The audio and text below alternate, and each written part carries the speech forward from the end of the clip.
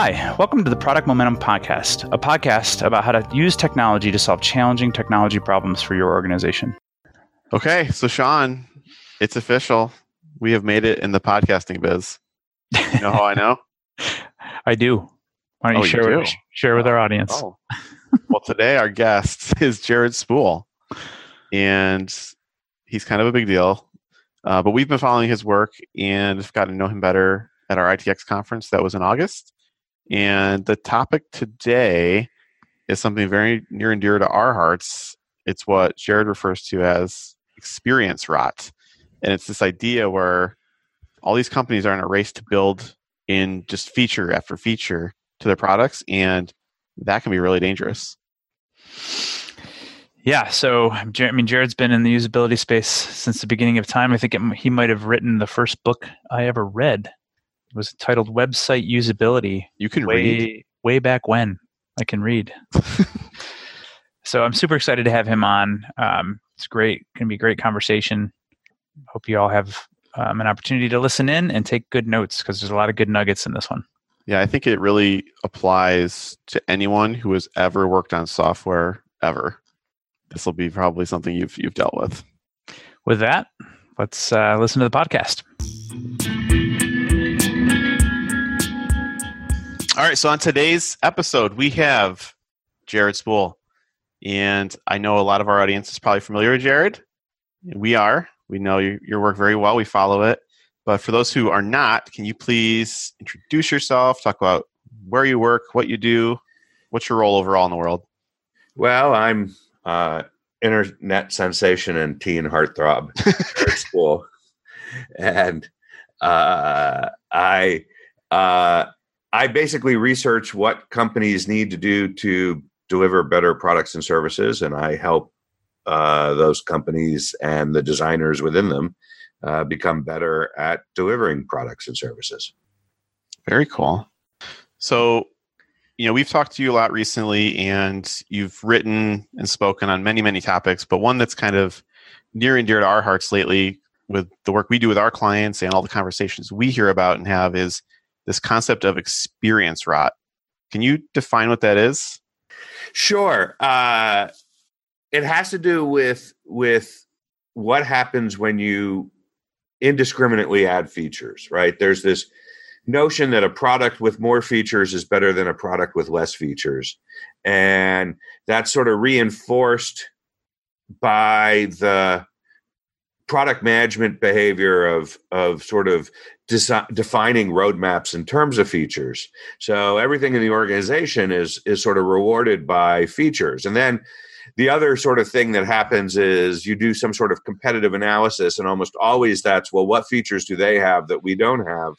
And so now we have a bigger list of features. So we start adding all these features, and we add all these features. And over time, at first, it's a good thing, right? We're making the product fuller. We're making it more robust, where it can do more things. And people are like, yeah, we should buy the thing that does more things.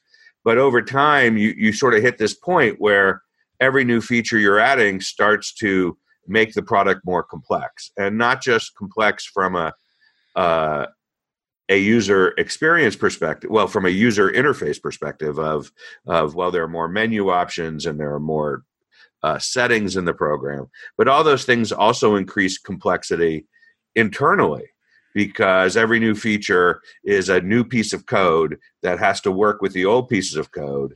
And you get to this point where the design is, you're adding features that someone has put a big bag of money on the table and said, if you build this one feature that I know only we need and nobody else needs, we will give you this big bag of money. And it's very tempting to say, well, yeah, sure. And we'll just put an option in the settings that let people turn that feature on or turn it off. And most people will have it off, and that's be fine. But what's now happened is we've created this massive piece of complexity. And if I just want to add a new feature, I have to make sure it doesn't break all the other features. And if the other features are controlled by settings, I then have to try all the different settings to get those features to turn on and then to turn off. And I was I was with a team, and they had just hired a designer. This was a few years back, and they had never had a mobile version of their app, and they hired a designer, and he did this. He was great, and he did this brilliant design for this mobile app, and the developers coded it up really fast because they were really motivated by it. They wanted to get this thing out. So they sat down, and in less than a week, they had this thing running. And everybody was really excited. And then it got turned over to their QA team. And the QA team did what the QA team does. And they started turning on options. And it turned out there were 14 options in the overall ecosystem that affected this mobile app. And every time they turned one of those on, the design broke. Because the designer, who was new to the company, didn't know about those 14 options. Some of them were legacy for a long time. There's only 1 or 2 customers who use them, but the app would break for those 1 or 2 customers and their users. And when we did the math, it actually comes out to 14 factorial. And 14 factorial means there were 87 million combinations that QA had to test, right? So not only do we have this complexity of having really hard navigation and really hard settings and all this stuff, but now we have code complexity. And code gets so complex that people don't want to touch it because they're afraid of breaking it. And now you've lost your competitive advantage. All the competitive advantage you've had from adding all these features is now negated by the fact that all these features have made the product really complex, and you can't add code easily. And your competitors can add things because they don't have this. That's experience rot. It's when features increase, complexity increases, and the experience goes down. That's great. So that's in our world, we refer to technical debt.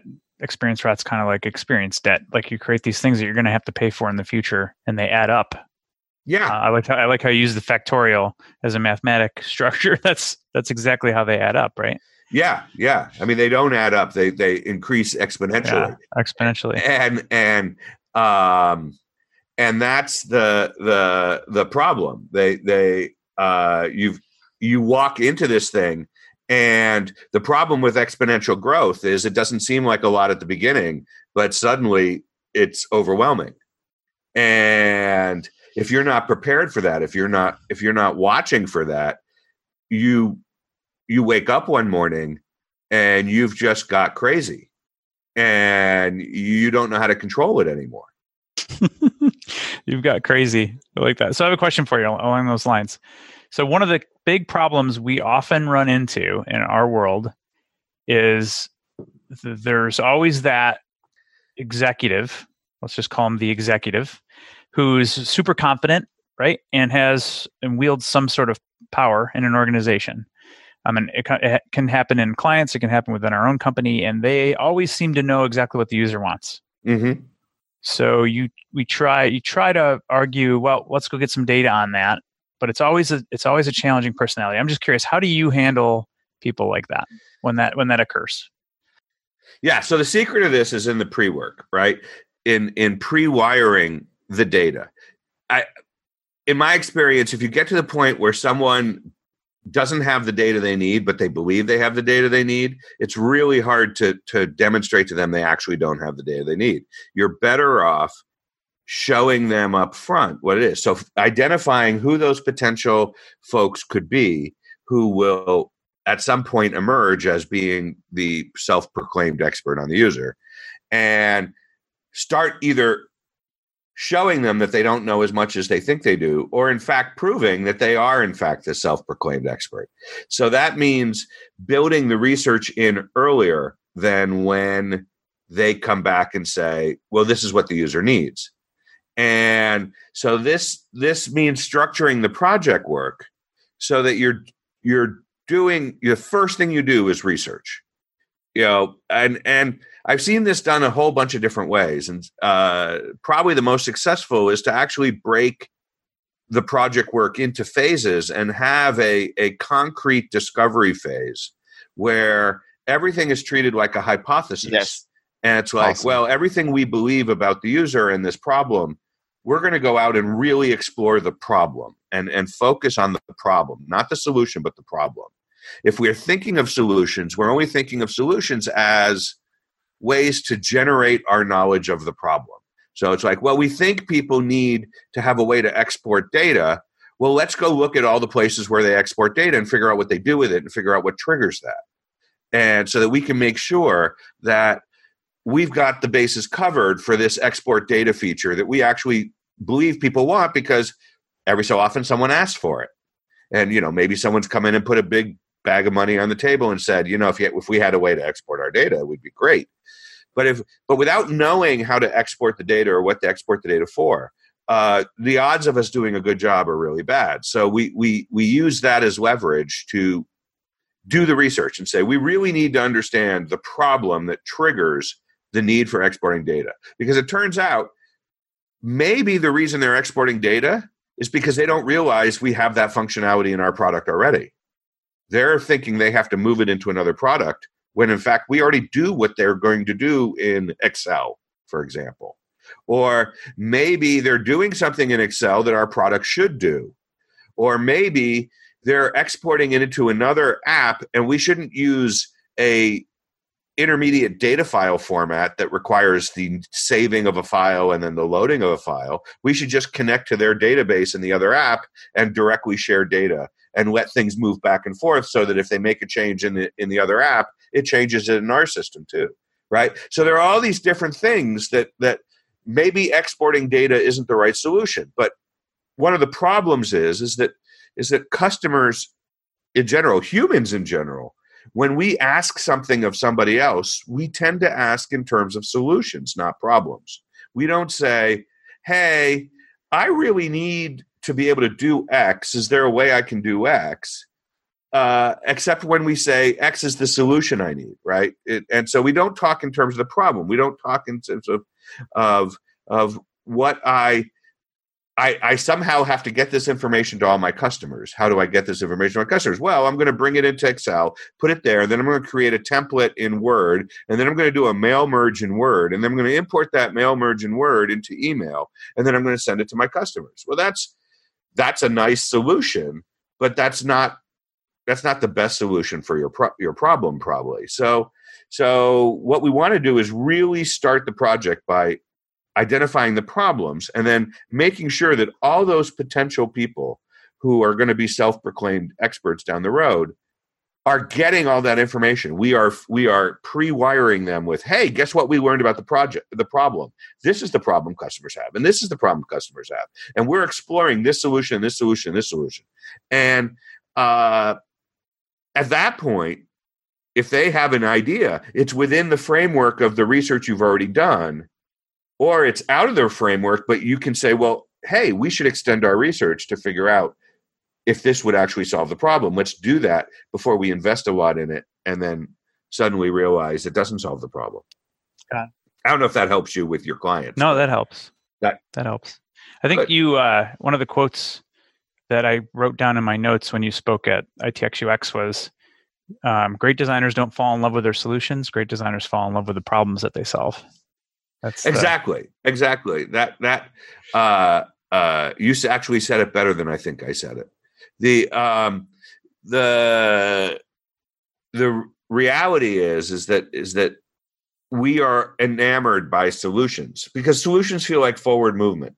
If you're just talking about the problem, people get frustrated. We're only just talking about the problem. We need to move on. We need to get to a solution, right? And we resist this desire to spend more time really understanding the problem. But that always pays off. And if we can start to see solutions as just a better way to understand the problem, I propose this solution that we have a one-click file export, but then I want to go back and watch people use it. And what I may find out is it really didn't make things much easier. Okay. And it created these other problems, like they don't know where the file got exported to. So, it's just export and it says, okay, you're done. It's like, where did it put it? So there's we have to understand, and this is why processes like Lean UX and design sprints and all these sort of upfront problem understanding techniques have really come into fashion in the last couple of years, because we've gotten really good at, once we understand the problem, knowing what to do. But we find out that we still fail at delivering great results, not because we didn't build the thing right, but because we weren't building the right thing. Yeah, that really hits home for us a lot. And so, I'm thinking about what you've been talking about with, companies being so tempted to, be in a race to add more features and add as many features as their competitors, or add the features that, clients say they'll give money for. So is this a culture problem for companies, or how can they kind of be comfortable with saying no more? Well, to keep a simple product. I mean, it is a culture problem in that the best definition I ever heard of culture is it's the things we keep saying we do until we actually do them. And so it's a culture problem in that we seem to think it's acceptable to take on work that we should have said no to, that we didn't understand.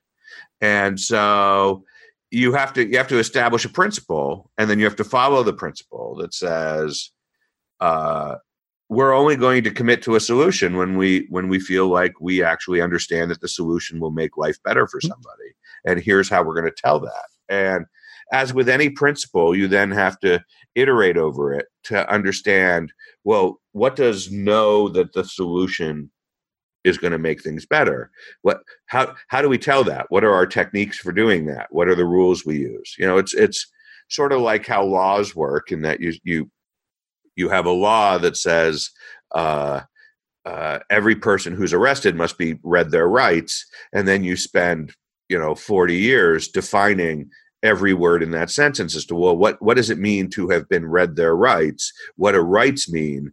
Who are the people we're talking about? Are there some people who don't, in some situations where that doesn't apply? And you sort of really hone in on when does the principle apply and when does the principle don't apply. And you do that for if you have real principles, you're doing that all the time. Otherwise, what you have is just lip service of things you put on the wall. So so if you're going to have a principle that says we're not going to commit to a solution until we know for sure that solution is going to make the user's world better, then we have to start taking that apart and understand, how do we know that? What do we mean by solution? What do we mean by better? What do we mean by users? And really sort of nail that down. When do we apply this principle? When do we not apply this principle? And it's a shift, right? Because when companies are very young, or organizations are very young, or teams are very young, they're sort of in this anything for a buck stage, where it's like, hey, someone's going to pay us for this. We should just do it, right? They obviously find value in it. They're offering to pay us. Let's just make it happen. And that's in the early stages, that's what you have to do to figure out what you are and who you are.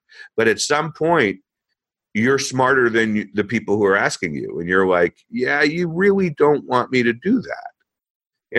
We don't go into our car mechanic and say, well, I mean, some people actually do, right? I've sat in the car mechanic's office waiting for my car to be fixed, listening to the conversations, and people come in and they say, well, I really want this tire on my car, and the mechanic, who's an expert in tires, it's a tire shop that I go to, will say, actually, that's not the right tire for your car. No, it's a good price. It's really good. And the person came in with a solution. It's like, yeah, this is not going to end well, right? This is the wrong tire for your car. You're going to spend more money and potentially put somebody's life at risk, and a really good mechanic will say, yeah, I can't put that tire on your car. And they may lose the customer over it. But at the end of the day, they're not going to do something that's going to put the customer at risk or give them a bad deal. Somebody else might, and they know full well that they could walk into a shop down the street, and that person will be just as happy to put whatever tire on the car that the customer asked for. But I go to the one where they say no. And then I walk in and I say, hey, I don't know what's wrong with my car. Help me figure it out. And they say, actually, there's not a whole lot wrong with your car. It's just this little rattling thing. And we put a tie clip on it because it's a 10-year-old car and it doesn't rattle anymore. I'm like, excellent. Thanks. Yeah, it builds trust and reputation. Right. Yeah. So I've kind of heard, one way to avoid experience rot is collect a lot of feedback, have a lot of ideas, a lot of problems to solve in your roadmap. So you have to be more selective. Do you think that's a true statement or an accurate way to look at it as well? Yeah. So a big way to fix experience rot is to shift from features to solving problems, right? Because every feature theoretically solves a problem. If you don't know what problem it's solving, A, why are you building it? B, how will you build it well? So you need to understand what problem it's solving. I mean, if people want to export data. Okay. No one wakes up in the morning and says, finally, it's the day I've been waiting my entire life. I'm going to export data, right? That just doesn't happen. So what we want is to understand, well, why do they want to export data, right? Of course, they should be able to get data out of the app. There's no doubt about it. But what are they going to do with it when they get it out of the app? Is it just a backup? Because maybe we shouldn't call it export data. Maybe we should call it backup data. Is it something that's getting used in another app because that app has features we don't have, or has features we have but nobody knows about, right? So we need to understand what the problem, the actual root cause problem that's being solved is. And so if we restate export data as port this into the invoicing software so people can invoice against it, that helps us really quite a lot. And if we state it even, but that's still sort of a solution. Let's state it in the problem, which is customers need to invoice when the project's done. Okay, so that's an interesting problem, and then we can extend it and say, well, maybe the real problem is that this is billable work, and we weren't treating it as billable work. So we need to start treating the work that people do in our app as billable because people are trying to invoice against it and other things like that. And so now that's really interesting because maybe that changes the whole framing of how we present things in the app. Like which moments are billable and which ones aren't. Can we give them control over what is billable, what isn't, what gets put into there? Are there things like taxes that need to be applied? Are there, is there some sort of service charge? Are there add-on charges, right? And so now we can explore the problem better. And we've moved away from exporting data, which inevitably will be imported into a billing system, to something much bigger and richer for the customer. And maybe they don't need to go into the billing system at all. Maybe we just need to flag that an invoice has been sent, tell the billing software that's been done, and give them a copy of it. And as far as they're concerned, that everything is happy with the bookkeeping system, and they never had to fire it up. So it's understanding the problem being solved as we put it on the roadmap allows us to have this real detailed sense as to, well, what does it really mean to produce an outcome that really delights customers and isn't just reactive. I need a way to export the data. Yeah, and one thing that's cool about the problem-based roadmap rather than the feature-based one is this is something, for listeners, you can go back today, right now, look at your roadmap and figure out, is this problem-based or feature-based, and start changing that essentially right away. Yeah. And the big thing you'll find is half the things on there, or some percentage of the things on there, you actually are having trouble figuring out what problem it's solving. Somebody asked for it, and you didn't really inquire. You just said, oh, that's a good idea, and you put it on the thing, and then you walked away from it, and now you're coming back to it, and you're like, yeah, I'm suddenly realizing I actually have no idea why the customer wants this. And, or maybe you've heard it from 4 different customers and they all ask for exporting data. And you're assuming they're asking for the same thing. But if you went and talked to each of those 4 customers, you'd find out that they're actually trying to solve completely different problems with it and really need completely different solutions. That's great. All right. So if I could go, I'm going to step back a little bit and back to your mechanics story and your answer to Joe's question about saying no. I'm going to try to sum it up in a shorter sentence. So what you're saying around feature decisions is the more data that you have and the better you are at communicating it, the easier it is to say no. So you always have to go back to that research question. And the better you are at really understanding the problems, the easier it is to say, no, this is what we're going to do and this is why. Well, yeah. And I think on top of that, you need a basic principle, which is we need to protect ourselves from future experience rot, which is basically saying we need to make sure that we don't exponentially increase the complexity of what we're building. Right. And to pull on a couple of other things that you said that we definitely espouse here in our work, and that is that you have to have a vision for your product that is very explicit about how you're solving problems for the humans that are using your products. Very explicit. And the better you know what those problems are, the better you can come up with the solutions to solve those problems. And the more robust your vision is, the easier it is to get your team aligned around solving those problems in that vision. And the easier it is to build better products because you're all aligned, committed, and confident that you're going to get there. Right.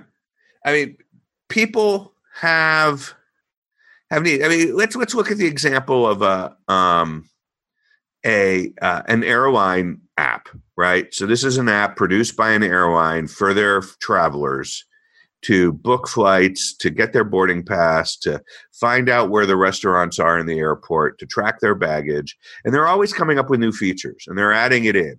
So, now when I check my bag, it's added to my itinerary record. Suddenly I get a notification that says your bag has been put on the plane. Your bag has been taken off the plane. Your bag is in a city that you're in. And so, that's all great. And that's useful. That's a really useful feature. And you keep adding these features. And it's like, oh, well, we should add features about, working with our partner airlines so that when you travel on one of the other airlines in the network, well, you can do it through our app instead of their app. But their data is a little different than our data. So we have to change the way we present the data to be so you got all this sort of more and more added complexity.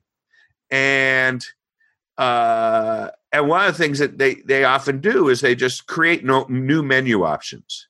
So there's this, you bring up the app and the first thing it does is say, what do you want to do? Do you want your boarding pass? Do you want to check in for another flight? Do you want to change your seat? Do you want to find food? Do you want to check your bag? And it just gives you this list of things. And that sounds great, except that, I'm in the TSA line and I'm running late for my flight and I'm fumbling for my license and my phone, I need my boarding pass on my phone. And now I have to bring up the app and the app comes up and it takes a while to start. And then I have to bring up the screen and I realize that I don't have the boarding pass loaded into the wallet because that's an extra step and I forgot to do that step. And so now I have to fire up the app and, I've got a line of people behind me and I'm running late for my flight and I have to find the right menu and I have to get the right flight. And I have to click on the boarding pass for this flight and then it comes up. Or, we have the technology. It could know I'm standing at TSA because that's the Wi-Fi transmitter I'm most connected to at that moment, or the cell tower that I'm talking to, and it could know at that moment that I haven't checked in to TSA because I haven't gone through that process, and it could just bring the boarding pass right up. In fact, while I'm in the airport, why isn't the boarding pass on the home screen? And that's the type of thinking. But we don't want the boarding pass on the home screen all the time. We only want it when I'm at the airport. And the device knows I'm at the airport. It can see that I'm at the airport. So the app can see that I'm at the airport. So why is it not just giving me my boarding pass until I've used it to actually get on the flight? And then it should come up with something different, like how I connect to the Wi-Fi, or how long the flight will be, or the status of the flight, right? And if we thought about the whole experience, we would actually change how the app reacts based on that without me having to explicitly look for the menu option that gets me there. And that immediately reduces complexity because it's anticipating my needs. Right. Weaving it all together in context of right. Right. But to get that right, I have to do a boatload of research. Right. I mean, you cannot just guess your way into that, because you will find yourself in a context that doesn't make sense. And so you need to really understand what that passenger's travel journey is like to make sure that you're always giving them the options that anticipate their needs at exactly the right moment. Brilliant. All right. So weaving this all together, one last sort of subject here, and then I know Joe's got a question or two for you. Let's go back to that confident, powerful executive who's telling you what you need to build into your product, right? So I believe that along your lines, when you're setting up your product vision, it's got to be solving problems for the people that are using the products. And if it's not, everything else along the way gets broken. And we constantly are up against this mindset. We call it the fixed mindset. If you follow Carol Dweck's work at all, it's aligned with some of her thinking around how people evolve. But this mindset of we have this money, we've got to get these features out the door. Here's a list of features, and we got to get them out the door by this date. And when that's the vision that the whole team is marching to, we just got to get the product out the door by this date, everything sort of breaks down because we're not focused on the problems that we're solving.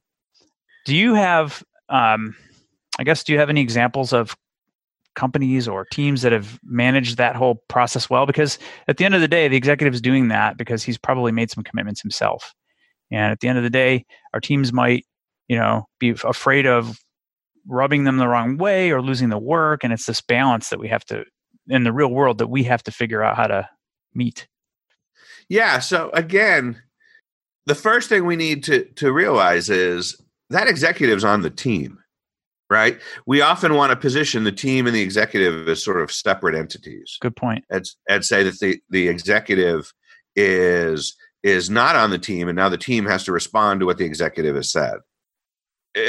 What we need to realize is that executive's on the team because that executive is influencing the work of the team. And anybody who influences the work of the team is on the team. And so we need to treat them as being part of the team, which means that the executive needs to see themselves as part of the team. They need to be thinking, if they're making a commitment somewhere else, is I'm taking this back to the team and we're going to talk about this. And that we is because the executive is part of the team. And some of that's cultural, as we've talked about before, is just making sure that we keep telling the executive they're part of the team. You are part of our team because you are bringing us insight into what customers need. And we're also learning insight from other sources. So we need to keep everybody up to date on all the insight we're getting. So we need to include you as part of the team. Now, you're a very busy person. You can't come to all the same meetings that we go to. So what's the best way as a member of the team with you to make sure you have all the insights you need so that when you're making commitments that are going to be the things that we can execute effectively. And, as our team representative, and that we can make you look good, because part of our role as a team member is to make everybody on the team shine. So, we need to treat the executive in that regard, and that means the executive needs to be fully aware of how we work and understand that we work best when we are really understanding the problem, and so that means teaching the difference between a solution and a problem, which a lot of people, it's a hard thing to be able to identify, the solution and the problem, because the first thing you do is you start gravitating to bigger solutions. I need to export data becomes I need to get this into the billing system. That's still a solution. You haven't told me why we needed to get into the billing system, right? So, people play the game of 5 whys or other types of root cause analysis to sort of get to, oh, wait a second, this is the thing that triggers this. The project is done, and we need to signal that to the customer so they know to pay us for the project, because that's the way the project's set up. So, okay, that's really important to understand, that there's this moment in time where we have to signal that. And now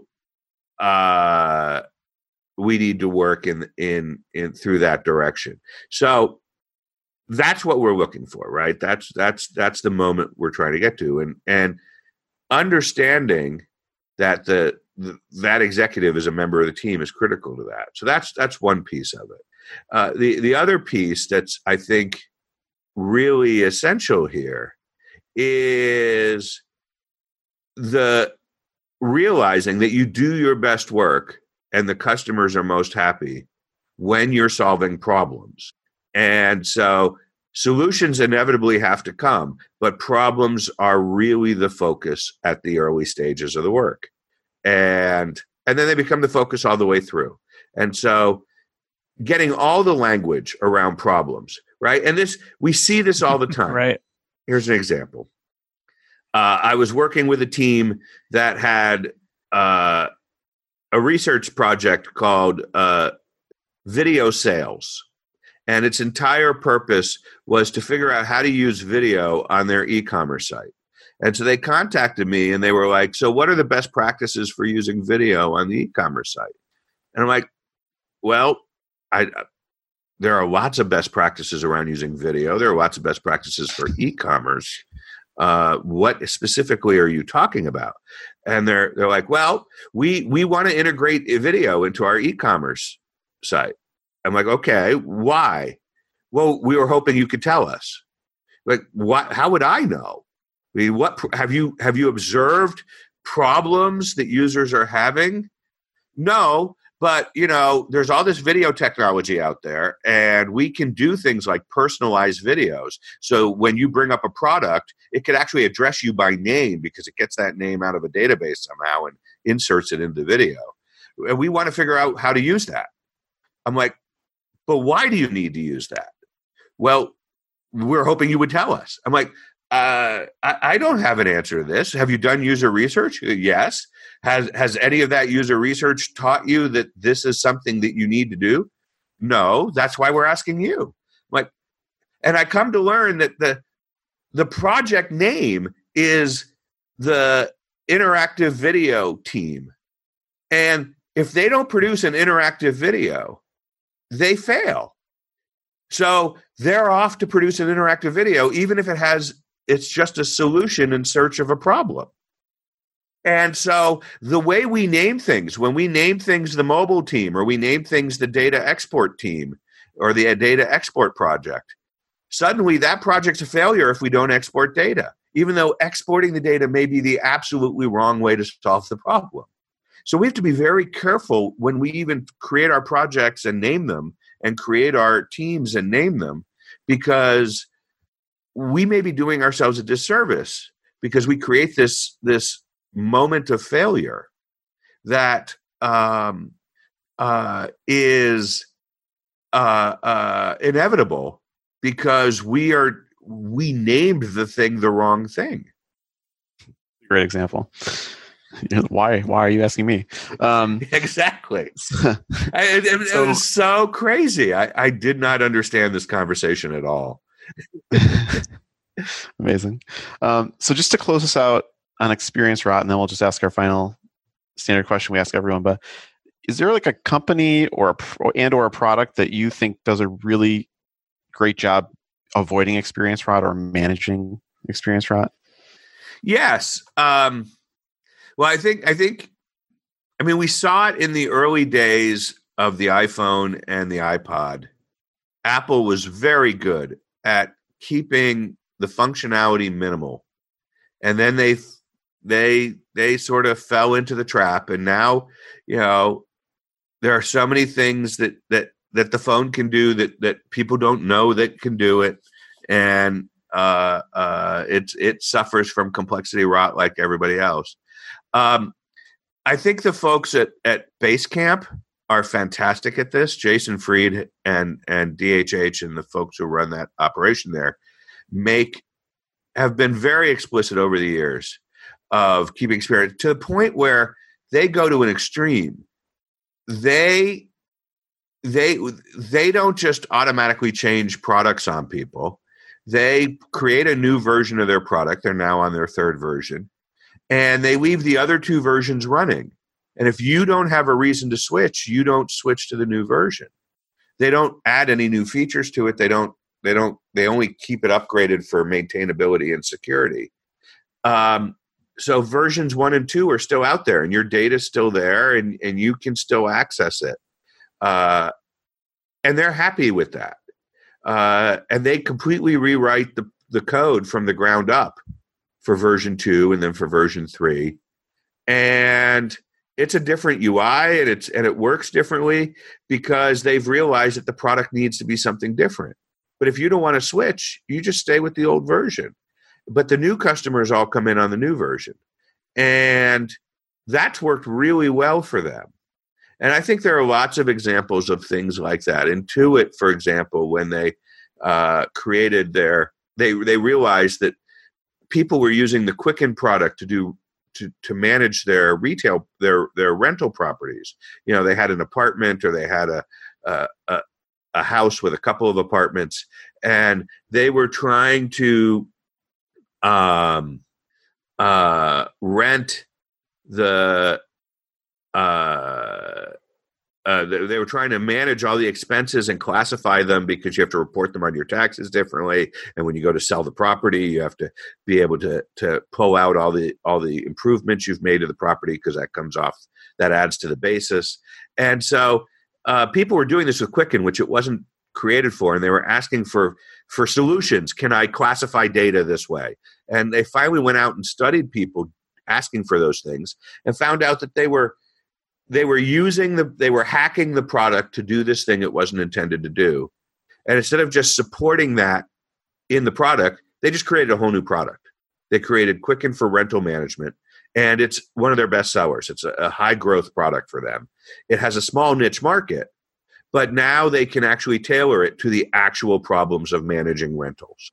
And I think if you take on solutions like that, and you're very creative about it, you can make sure that in any given product, you don't have experience rot because you're actually growing your business by creating separate products where you can control the complexity that all work together.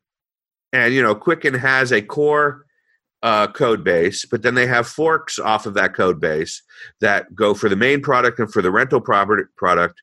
And so, security and basic integrity stuff go in the core product, but things related to tracking and classifying data goes into each of the sub-products. It's a bit of work, but it makes it much easier for them to make changes and to grow each product set.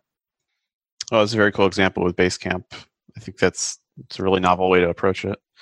So to close this out, the question we ask everyone, is there a favorite book you have at the moment or that you like to gift out related to product, UX, innovation, any of the likes? Well, that's a good question. Which would be my favorite?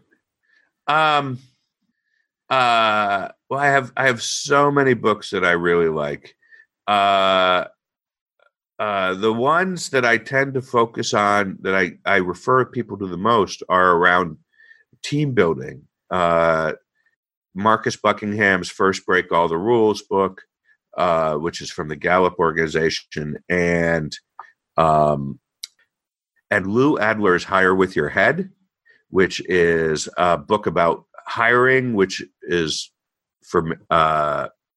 essential for building great teams. Both of those books are really essential for building great teams. So I very much like those books. Kevin Hoffman's new book on meeting design is fantastic. Scott Birkin has it's not a new book, but it's a fantastic book on innovation. And I'm trying to remember the name of it. If only I had a little box that could tell me the name of any book. Somebody could make a buck off that. Oh, yes. So Scott Berkun has a book called The Myths of Innovation. And that anybody who's interested in innovation needs to read that book because it communicates right off the bat that innovation is not about invention. It's about adding value. And that the way you get to innovation is by doing research. You just spend a lot of time studying problems. There isn't a team out there that I've ever met who, if they really understood the problem, they couldn't come up with 15 viable solutions to solve that problem right off the bat. People who are trying to innovate, who struggle at innovating, just don't understand the problems they're solving. So, and that's sort of the core message of Scott's book, and it's brilliant. Those are great. We haven't heard those ones yet. Thank you. That's great.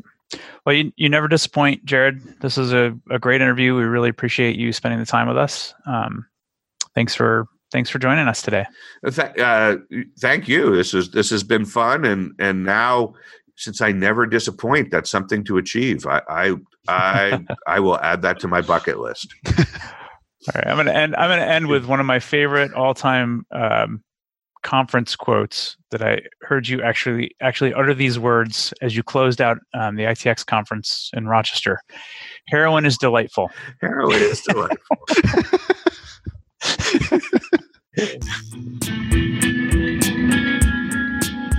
All right, so that's it for today. Thanks for listening. And we're not going to just talk the talk. We're going to walk the walk. So we would love if you go into your podcast products and leave us a review. Sean and I guarantee and are committed to reading absolutely every piece of feedback we get there. And not only that, but you're helping other listeners by getting that feedback in there. It helps us move up the search rankings so that other people can find the episodes. So thank you, everyone.